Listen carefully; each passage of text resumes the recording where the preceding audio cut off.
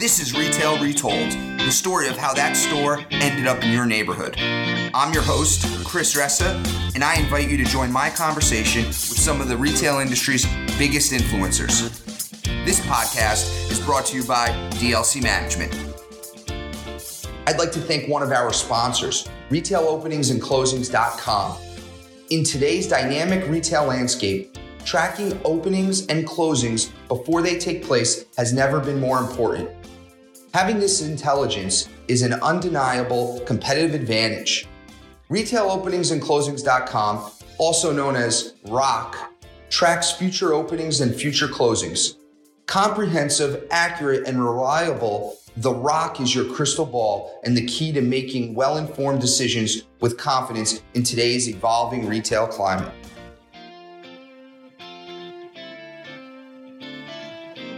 Welcome to Retail Retold, everyone. Today we have a very special guest. He is my boss, my partner, most of all a friend. He is the CEO of DLC Management, Adam Ifshin.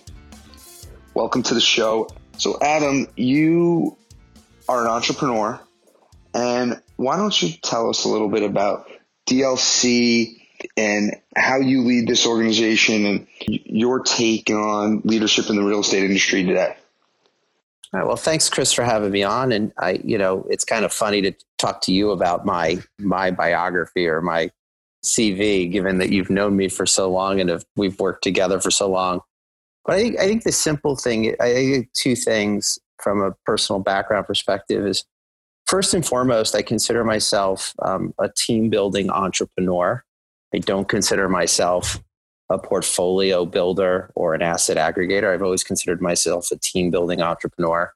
And I hope one day that people will remember me in the industry as a guy who built a phenomenal team that could overcome incredible challenges and have great success, more than being remembered for any one deal we did or asset or redevelopment we did or one transaction we did. That's the first part.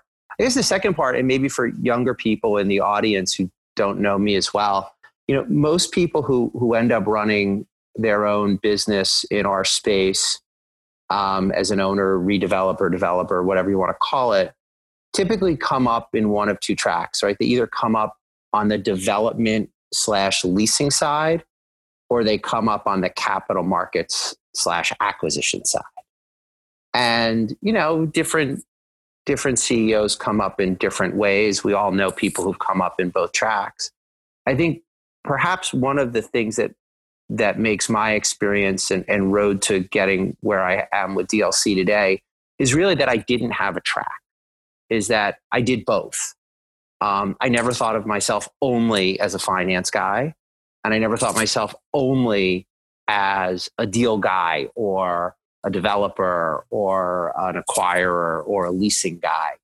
And at times, I think it's led for people to be somewhat confused. But for me, because I really do consider myself, truly first and foremost a team building entrepreneur, that has grounded me, right? I'm always trying to think of all of the different stakeholders and how to balance them out and how to balance the risk associated with them out. So that's, obviously that's the tenants and the tenant's customer, the consumer. And that's, our stakeholders, first and foremost, our team and our investment partners, big and small, and our lenders. And I think the fact that I came up having to know how to teach myself essentially how to do all of those different things, that sort of has infused DLC, in my view, as not being all about the finances or all about any one deal or any one relationship with one tenant. So I think that's the one thing I would say that is probably a little bit different than a lot of other people who you see as the CEO of a company like ours. Why'd you take the team building entrepreneur mentality into real estate? Why not a different venue? So, because I'm not that inventive, and I'm the son of a real estate broker and a son of a failed residential real estate developer, and I wanted to be partners with my father. And I never thought of doing anything other than real estate. I grew up around it. My father did brokerage deals with Harry Helmsley, all of the big New York landlords, Hart's Mountain and the Fisher brothers and the Rudins and the Resnicks and, some of the biggest companies in the world like General Motors. And, but at the end of the day, Lord knows he even did deals with Trump. I never thought about doing anything other than real estate. It's kind of funny. And in retrospect, I missed the whole tech boom as a result of it. But I've always believed, I always loved the concept that if you did something and you did it well, that it could create for you a recurring, income stream. I found that very, very attractive since I had grown up in a house where, you knew exactly at 8 years old how good the commercial brokerage business was because it was exactly the quality of what was on the plate. Less protein or hamburger, not a good year. Mom, crying over the soup, not a good month. But we're going on vacation, must be a really good year in commercial real estate. Having grown up in a house that rose and fell financially based on the vicissitudes of the brokerage market and the deal volume market, I was very, very interested in how could I build a business that was interesting and fascinating and challenging, but if it worked, you could create recurring cash flow streams. I was inherently, and I still am to this day, far more risk adverse than my dad was. So when I set out in 1991 with him, I wanted to do something that I hoped would ultimately, create durable cash flow streams for us. You say more risk adverse than your father. I might say you're risk tolerant if I were to put you in the risk bucket, at least compared to other industry C-suite people. It would feel like you're risk tolerant and that's paid dividends for you over the years. What's your take on that? Well, I think who the quote unquote leaders of the industry are have changed so dramatically in the 29 years since I started DLC. When I started DLC in 1991, the leaders of the industry were not CEOs of public companies with exceptional, governance rules and low leverage. I mean, the CEOs were, they were cowboys, right? These were people who worked on 110% leverage and, they would do whatever it take to sign, go figure, a Kmart lease, right? The reality is that who you look up to as leadership in our industry has changed so dramatically from the guy that always is in my mind is there was a local developer in Westchester County who was voracious, a guy named Bernie Rosenshine. And, he was, when we first looked at the shopping center business, the guy was everywhere, building everything, showing up at job site meetings in his Rolls Royce and his $4,000 suits. And it was like foreign. It was like the guy had to have more money than God. Turns out he really, he had a tough time in that first real estate depression because what he had was immense leverage. But the people who seemingly made a lot of money from nothing and were the people that people looked up to, I didn't know any of them in 1991. I didn't even know that ICSC existed. And I didn't know that ICSC had a board, let alone now, 29 years later, I'm on the executive board of the entity. But those were the people who were the founders of the industry, the guys who built, the malls of America, the Al Taubmans, the Mel and Herb Simons, the David Hockers, the Richard Jacobs, and all of their open air counterparts. There were so many of them. Now, I guess I look more risk tolerant because of the people who are our size, DLC size and bigger in open air shopping center, right? They're only, maybe there are 5 or 6 groups that aren't pure institutions that are bigger than us that are privately held, right? And rightly or wrongly, people like me get compared to lots of public company CEOs. And we may operate at 60 or 65% leverage, and most of them, not all of them, many of them operate at 40% or less. And in many instances, the public company REIT game in open air shopping centers, I say this all the time, they look awfully like open-ended core funds with daily liquidity, and they don't really have a lot in common with buying underperforming assets and redoing them. Now, some of them do some selective, ground-up development, and they do it very well, and Some of them do some selective redevelopment. So maybe I look more risk tolerant because of the nature of what we do, and compared to who other CEOs are now today, managing large pools essentially of institutional money. But compared to the people that I looked at when I started the business, I think I'm pretty risk adverse. You've heard me say this before, Chris. I think of being an entrepreneur, the first two absolute things as an entrepreneur, company owner, no matter what the business is you have to do, is first you have to be an incredible builder of teams and creators and nurturers of cultures and defenders of phenomenal business cultures. That's always number one. People always come first. But the second most important thing is, at the end of the day, you have to be your own best risk manager. You can't delegate that to someone else. You can't hire or have a risk management committee, even if you're public. At the end of the day, I believe that, one of the CEO's fundamental core responsibilities is to be the penultimate risk manager for the organization, for the entity, and to infuse the culture of the organization and the people with an appropriate balance between how can you be, even if you're not the entrepreneur, how can you be entrepreneurial in our culture? But how can you also be a reasonable risk mitigator and a reasonable risk manager at the same time? And I know that can sound counterintuitive, but you can't have only risk taking with no governor. And if you're so risk adverse that it's very hard to be an entrepreneur and not be prepared to take some level of risk if you want to create genuine wealth.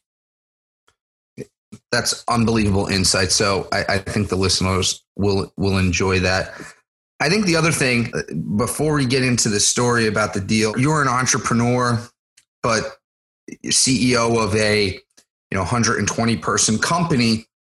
In today's world, maybe even pre-COVID-19, what is a CEO doing today? And maybe describe some of the interactions between you and myself potentially and some other C-suite members at DLC, so people can get an idea of, from an accountant to a leasing person to the difference in what's happening higher up the food chain in organizations.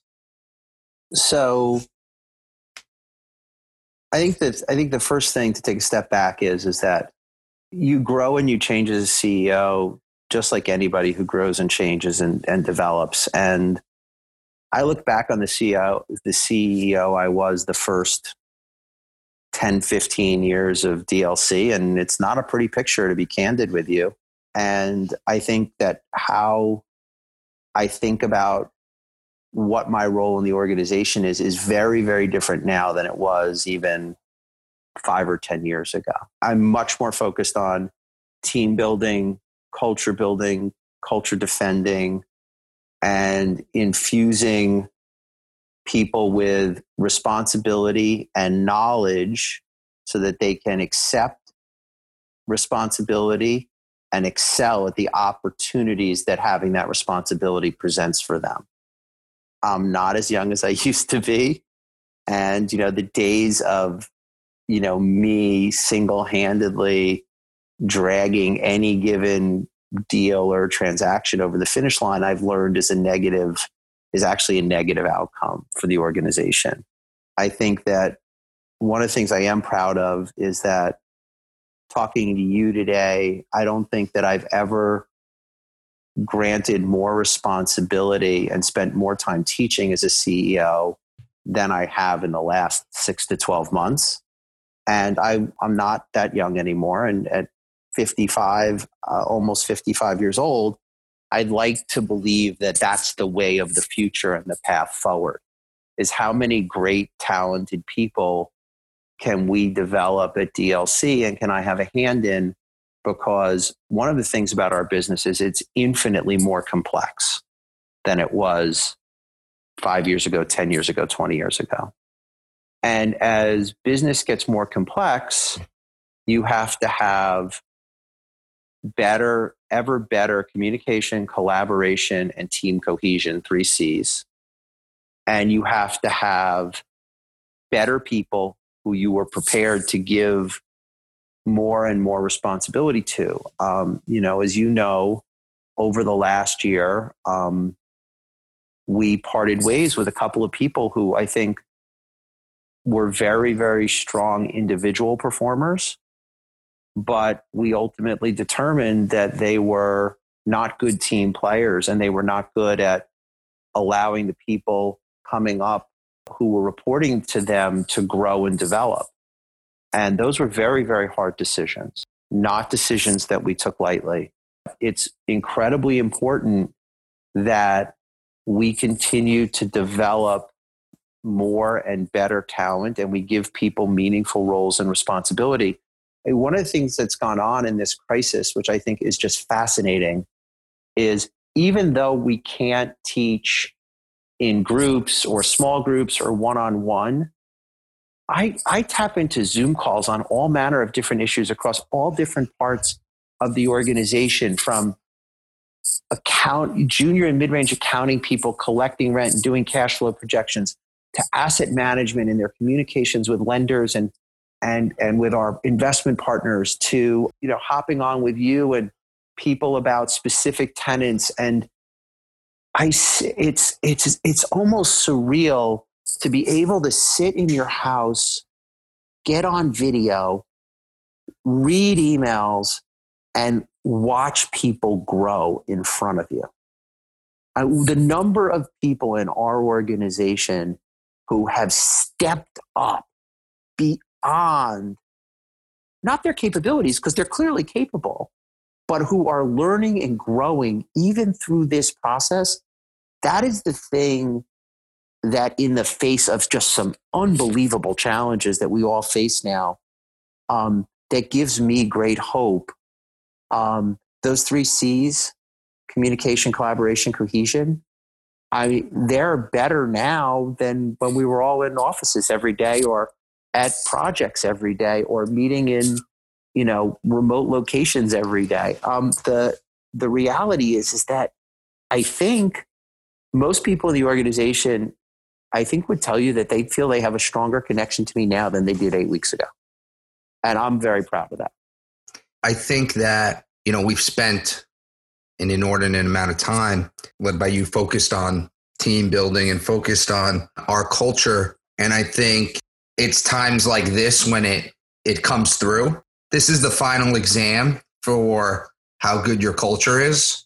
It feels like it's coming through, that people you might never have thought are stepping up. People who always step up are stepping up more. And it's amazing to see. So couldn't agree with you more. Speaking of that, I don't want to be tone deaf to what is going on in the world. You've been a part of the savings and loan crisis in the late 80s, the tech bubble, 9/11, Great Recession, and now this. Is there any comparison? Is this totally different? How are you feeling right now? What's your take on the world? So, as you know, but perhaps maybe all of your listeners don't, I'm an economic historian by academic training, and I wrote a thesis in economic demography. I will tell you that, at least in my professional career, there is no remote comparison in terms of the level of dislocation that is occurring to the economy by this event. I think that comparisons to the great financial crisis or the Great Recession or whatever you want to call it, 2008, 2011, are only relevant from the point of view that the Federal Reserve and Treasury and the ECB and the Bundesbank and all of the other international monetary institutions have a toolkit of things to do that will help lessen the Six Sigma move we've had, the six standard deviation black swan event that we've had in terms of unlocking frozen financial markets, making sure that things like money markets and repo and all that kind of stuff work. They have a toolkit from that last event. But other than that, there's no comparison. I mean, you're talking about potentially, this could be, to my knowledge, perhaps only one of, maybe the first time, but maybe one of maybe 3 years ever in the entire history of the United States where the population could actually shrink. That's an extraordinary thing. You know, we're in the business of providing places for Americans, predominantly middle-class Americans, to get the goods that they need to live their lives every day. And the first thing to think about is we have a total disruption of the economy. Even in the savings and loan crisis, which I think was a bigger hit to the real estate industry than the global financial crisis, you know, you didn't have 2, 3, 4 months of the economy simply vaporize. And remember, the economy is much bigger now than it was then. That's 25, 30 years ago. The economy is much, much bigger now than it was then. So losing 60 days of the economy is an extraordinary thing. The concept that in the last 2 weeks, the number of people who have had to file for unemployment, and the numbers could be bigger this Thursday, just forewarning you, is extraordinary. So I don't think that there is a comparison. That said, the world has also never had the tools at its disposal or the knowledge at its disposal to fight that. We know the mistakes that were made in the Great Depression. We know that the lack of stimulus that, you know, in the Hoover administration made the Great Depression far worse than it could have been. And I'm not saying by any means we're going to have a depression here. The response from both a monetary policy and now from a fiscal policy perspective by the American government is truly unprecedented. Truly unprecedented. The two together represent at least 3x what was done in the global financial crisis. You're talking about $2.2 trillion of stimulus. I am firmly convinced there will be additional stimulus behind that. You know, is the stimulus perfect? No. Is it designed the way I would have designed it to get a better multiplier effect of the spending of the money on the economy? No. But the American government has put an extraordinary amount of weaponry on the field from a fiscal and a monetary policy perspective that I believe will radically lessen the blow of what's going on. But that said, this is unlike there's almost no one alive who's seen something like this. You know, there are very few people who were old enough to be alive now to have studied and understood the radical change of the economy during either world war. I mean, this is historical. As you know, I have 3 young adult children, one of whom actually works with you and I at DLC as part of the team. I've told them, and I've told any young people who will listen to me, which probably aren't too many, that this is the seminal event in your life. Right here, right now. You will have lived BC and AC, before COVID-19 and after COVID-19. Now, the good news about this is there's going to be an end, right? It will end. There'll be drug treatments. There'll ultimately be a vaccine. You know, what the damage is and how long it goes is very hard to predict right now. We can be hopeful that there's massive stimulus on the way. I think we can be hopeful that the government will continue to do everything it possibly can to promote that. And I think that, you know, the economy, I think, will be resilient. But I think it's unrealistic to expect that, you know, okay, on May 1, the economy we're going to flick a switch and the economy is just going to go back on the way it was before. I think that's unrealistic. But I also think it's unrealistic to expect that we're going to have some depression for 5 or 10 years. I don't believe that. And I'm not a Pollyanna guy. But I think there are a lot of reasons to be optimistic in the midterm to long term that we will recover from this. I haven't heard a lot of people speak about, and going back to the beginning, of population decline and the effect that has on the economy. I hadn't thought of that. Clearly, that's not good if we have population decline. You know, we were already in a place where the birth rate was declining. And if you have so many deaths related to COVID-19 and potentially not as many births in the short term, that's not a great recipe right there. Yeah, but the reality is that, and look, the concept of birth rate and TFR, or what demographers call total fertility rate, is what I wrote my thesis about.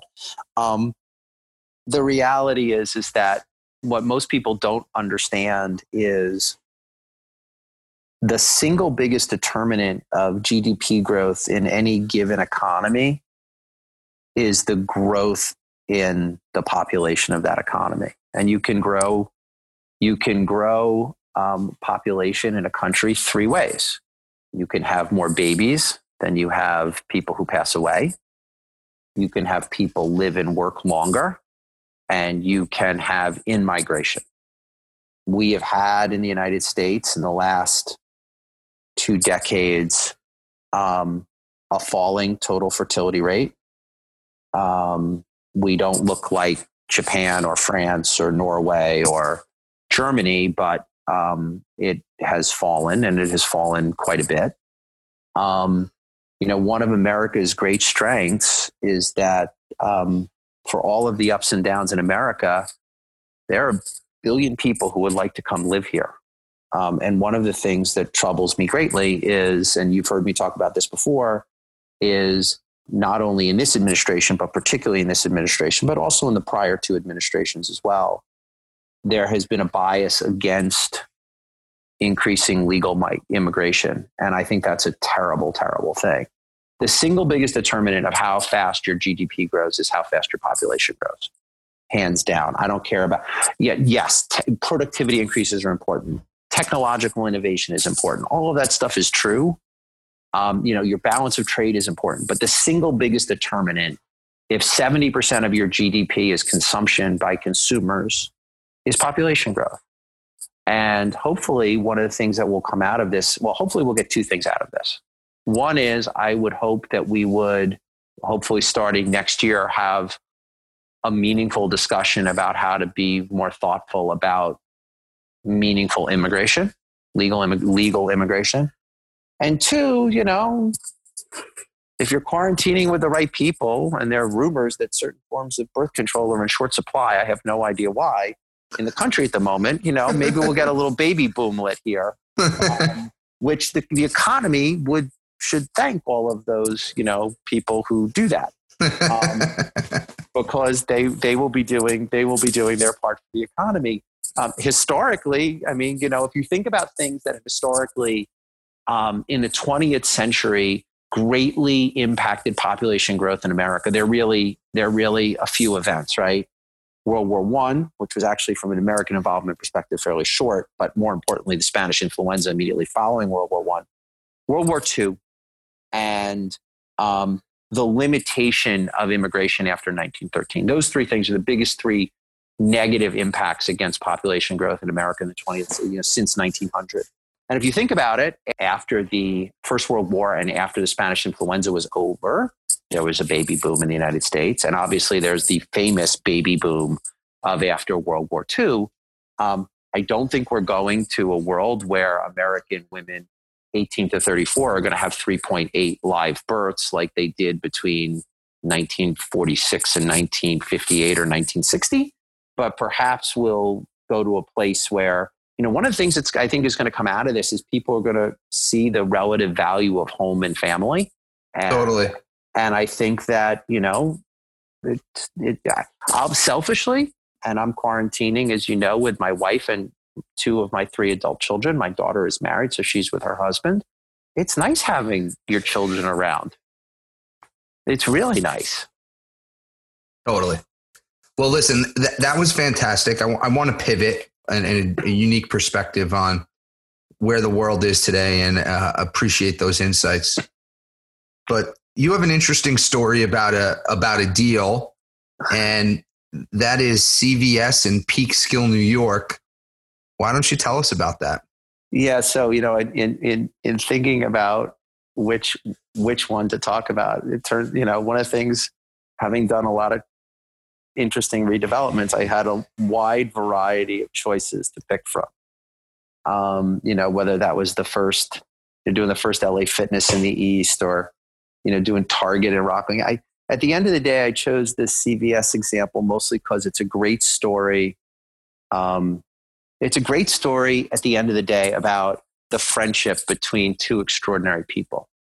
So I spent a year in 1999 and 2000 convincing a family of 6 children to sell me a shopping center that their father had built in Peekskill, New York. And this is a slight aside, my wife's family had a store in that shopping center when my wife was a child growing up. And when I met my wife, she was living across the street from the center, just coincidentally. And we bought the center. It was a total redevelopment play. And right after we bought it, the grocer, Grand Union, filed for bankruptcy. And we went to like 70% occupancy, and it was falling apart. And it went from being a very great redevelopment potential to being a potentially real problem. And I convinced Stop and Shop to include the Grand Union location in their bid in the bankruptcy, in the Grand Union bankruptcy, and they bought 61 locations, including this one. And I said, "Oh, great! They're going to run it until we can redevelop it." And they called me up and said, "Yeah, we bought 61 stores. We're going to run 60 of them. We're closing yours. We would love to do a redevelopment with you, but unless you can figure it out, we can't run that store profitably." And the store was like 33,000 feet. So it was a bad size. Immediately adjacent to that Grand Union box was a 9,600 square foot CVS that was on an original 1956 lease from the Whalen Drug Company. And next to that were 9 inline tenants in 9 inline spaces, 7 of which were occupied. And we set out to try and figure out how to redevelop the shopping center. And Stop and Shop wanted to build their brand new Richmond prototype, which is about 70,000 square feet. And it required, amongst other things, relocating CVS and 7 inline tenants, none of whom had relocation clauses or demolition clauses in their lease. And CVS did about $11 million a year, and they had a big percentage rent payment. And we dealt with 2 different people at CVS who basically told us to go pound sand for 2 years. And we couldn't figure out why. And we were offering them anything and anything. We'll find another location in town and move you out. We'll try to put you in a pad in our parking lot. No. So literally, like, we were banging our heads against the wall. The regional guy, the VP, nobody wanted to talk to us. We would talk to them, and it was in one ear, out the other. We were making no headway. And it was not a good situation, and Stop and Shop was very anxious. And so one day, in a conversation with Stop and Shop, and I was working with my friend at Stop and Shop, Tim Mahoney, he said, "Well, you really ought to talk to Tony." And Tony was Tony Colavolpe, who was the head of real estate for Stop and Shop at the time. Because I think there's a lot behind the scenes here that even I don't know about. And it turns out that Tony had a relationship with my father, Steve, my partner. And so they spoke, and my father came in my office and said, "We got a real problem." I said, "I know we got a problem. Did you do anything to solve it?" He says, "No, we have a bigger problem." He goes, "Apparently CVS and Stop and Shop are fighting, including in some places litigating, exclusive violations between each other in 46 locations." And I was like, "Oh." I'm like, "Well, no wonder." Backing up, Tony's from CVS, not Stop and Shop, right? Tony Colavolpe was the head of real estate for Stop and Shop and then Ahold. Got it.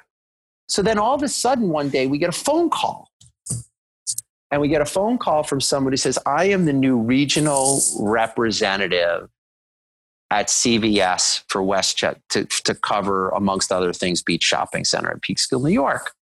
And the gentleman at the other end of the phone who called my father was Al Caligari. And it was the first time that we had ever heard of Al Caligari. And Al had been at CVS for probably, I don't know, somewhere 3, 4, 5 years. I knew he had been at Burger King before that. Never done a deal with him. My father had never done a deal with him. And he said, I'd like to come, meet you. So my father and Al met for the first time. And Al gave my father the whole download on the level of the fight and the animosity between the personalities in Woonsocket, Rhode Island, where CVS is headquartered, and in Quincy, Massachusetts, where Stop and Shop and Ahold USA are headquartered. And together, they mapped out a plan where Al got a whole bunch of people at CVS to agree on locations where they would horse trade with Stop and Shop. And my father became the go-between, because they wouldn't talk to each other, between Stop and Shop and CVS to resolve it so that we could make a deal in Peekskill. And then Al came to us and it was a tough deal. I'll never forget it. But literally, we moved them. They finally agreed to move to a pad. They got a prototypical pad with a double drive-through. We had to, amongst other things, do $800,000 of additional site work to build retaining walls to get their building to fit on the site. I went and got 4 different variances for that building alone from the city of Peekskill. And we built them a turnkey down to the cash wraps, and their rent went down. Ooh. And it was all good in the end, because as scary as that, as crazy as that sounds, it enabled us to demo one end of the center, spend $4 million to flatten the site. We built Stop and Shop. Stop and Shop and us had a deal on rent, and it was a pretty good deal. And at the end of the day, the cost to move CVS just got so crazy. I went to Stop and Shop, and they're like, Adam, don't come to us. We have no more money. We have no more rent. We have no more money. There's nothing we can give you. And I said, well, would you give me more term? And they're like, yeah, we'll give you more term. So we ended up with an exceptionally long lease. It's not a 20. It wasn't a 20-year lease. It's either 25 or 29-year base term lease. And it all worked out. It all worked out in the end. We were able with Stop and Shop and CVS's anchors, and we brought Dollar Tree in, and we brought a whole bunch of other locals, nationals, and regionals in. We took a center that we had paid about $15 million for, spent about 19 more. And, we ended up with an asset that was worth a multiple of that total investment. It's certainly one of the best deals we've ever done. It's certainly one of the most rewarding deals I think we ever did. But, to build a turnkey CVS and watch the rent go down was pretty crazy. And, for the longest time after that, everything was fine. The center became very successful. And as good as the deal was, that's not the best part of the story. The best part of the story is after starting probably 3 or 4 years after that store was built and open,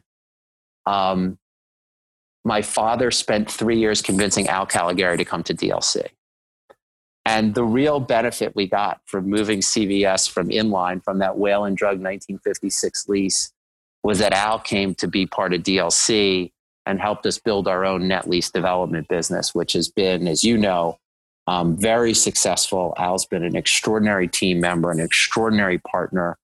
And he really became one of my father's closest friends. So the best thing that came out of that store that ended up there in your neighborhood was that 2 people that not that many people know, Al Caligari and Steve Ifshin, became best friends. And that was really the greatest part about it. And then there's one last little tidbit. So CVS did about $11-12 million. The last year they were in line. And as I told you, their rent went down for no expenditure on their part.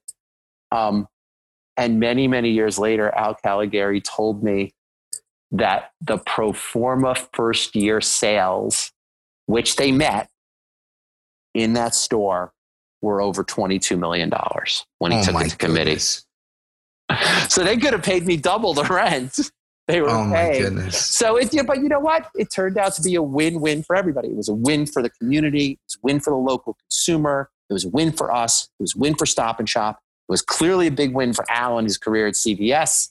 CVS not only got the store in Peekskill, but they got a resolution to fights they were having all over New York State and New England between them and Stop and Shop got the same thing.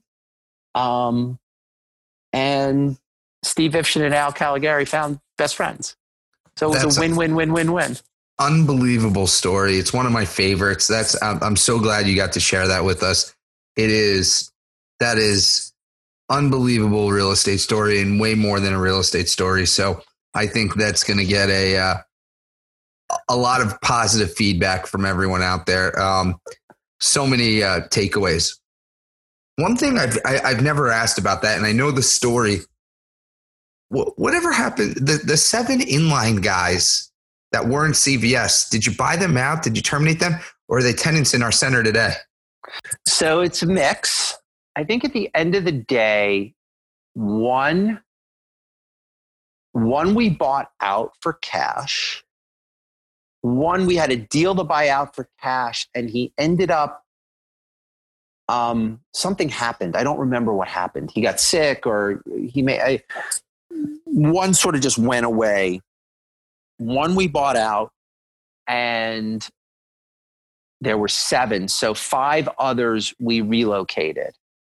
And a couple of them are still there. So Pastels, which is sort of like the coffee shop, right? Yep. They're still there. And we moved them, kitchen and all. We moved, can't remember. I think we moved the liquor store. I can't remember.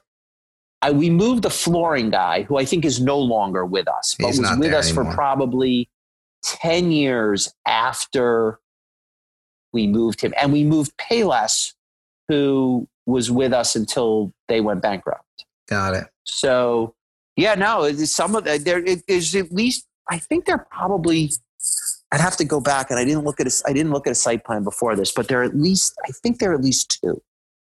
Got it. And remember, the deal, those tenants were relocated in the fall of 2002 because Stop and Shop opened in the fall of 2004. So they may have been, they were probably relocated in early 2003.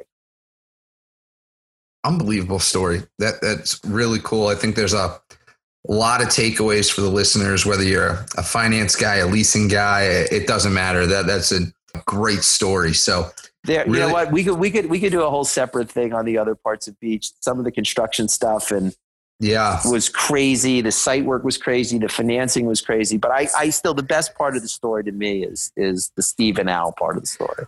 Yeah. And now I get the good fortune every day to be on our 8 a.m. executive management call, and Al's on there. Thank you, Steve. We all have a lot of things to thank Steve Ifshin for. So, all right. That was an awesome story. Now to the last part of our program here. So I know you've listened. Retail wisdom, last part of the show, and 3 questions. Are you ready? Ready. Best piece of commercial real estate advice out there for everyone. It's always people before assets. And in the context of people, particularly now when I think a lot of people tend to have a very zero-sum mentality, the way to do great things with people is to craft win-win solutions whenever possible. Okay. All right. Love that. I agree. We say it all the time here, where people first, assets second. So it's one of my favorite things, if not my favorite thing about this organization. So I'm glad you have that view. Second question, and I'm really interested to hear this one. Extinct retailer you wish would come back from the dead. Extinct retailer I wish would come back from the dead. This one actually is like alarmingly hard for me. So I have a very personal one, which was not a chain, which is when I was a kid, I used to collect stamps, and there was this little tiny stamp store in Midtown called Diplomat. And the old man who ran it taught me so much. So that was my personal fave. But I have a very odd one from the chain world, which is the first shopping center I ever bought as a principal had a Service Merchandise in it. And while I thought Service Merchandise was a terrible retailer, I wish they weren't extinct, because Ray Zimmerman, who was the CEO of Service Merchandise, was the first CEO of a retailer who ever asked me for a favor that I could actually grant. What was the favor?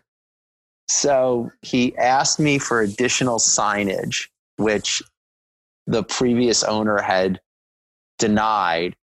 And I thought it was the stupidest thing I had ever heard. Why wouldn't you let a retailer put a sign on the back of their store as well as the front? And he actually got down on his knees in his leasing suite in Las Vegas and asked me for a favor. I was 20. What was I? I was 26 years old. And Ray Zimmerman was he's like 60 at the time. And here he is. He's this big muckety-muck CEO. And he actually got down on his knees and asked me for an extra sign. And I was like, you can have whatever you want, Mr. Zimmerman. And actually, Chris, a guy you just did a deal with was in the room when that happened. His young director of real estate was Rick Franz. Huh. And Rick Franz was in the room when it happened. Interesting. For those who don't know, Rick is at Ulta now. That'll be a fan favorite. Interesting.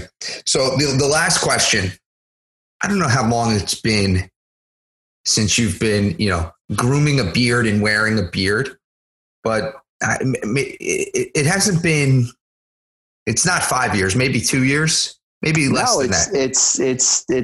I can tell you exactly what it is. Unfortunately, it's a marker in my life, but I had a beard on and off from the time I was 19. But I hadn't had a beard in many, many years. And I grew my beard back after my father passed, which was in November of 2016. All right. So that said, one of the hottest beard companies out there, thebeardclub.com, they have their club kit, which includes the PT45 trimmer, free cedar beard oil, cedar beard balm, and beard shampoo with your first order. What is the retail price of the PT45 beard trimmer club kit? Wow. I legitimately have no idea, right? And this is like what it normally costs, not what they give it away for the first time. Is that what you're saying? Yeah. $39.99. Close. $55, but thank you for playing. That was good. Well, listen, that was amazing, Adam. Thank you so much. Everyone's going to love this. I think this is amazing timing. I'm pumped, and I think your family will enjoy it. I think everyone at DLC is going to enjoy it when they hear this Al story. Thank you very much. Love you, buddy. Love you too. So talk to you at 8 a.m. You got it. All right. Bye-bye. Thank you for listening to Retail Retold. If you want to share a story about a retail real estate deal that you were a part of on our show, please reach out to us at retailretold@dlcmgmt.com. This show highlights the stories behind the deals from all perspectives. So it doesn't matter if you are a retailer, broker, entrepreneur, architect, or an attorney. Also, don't forget to subscribe to Retail Retold so you don't miss out on next Thursday's episode.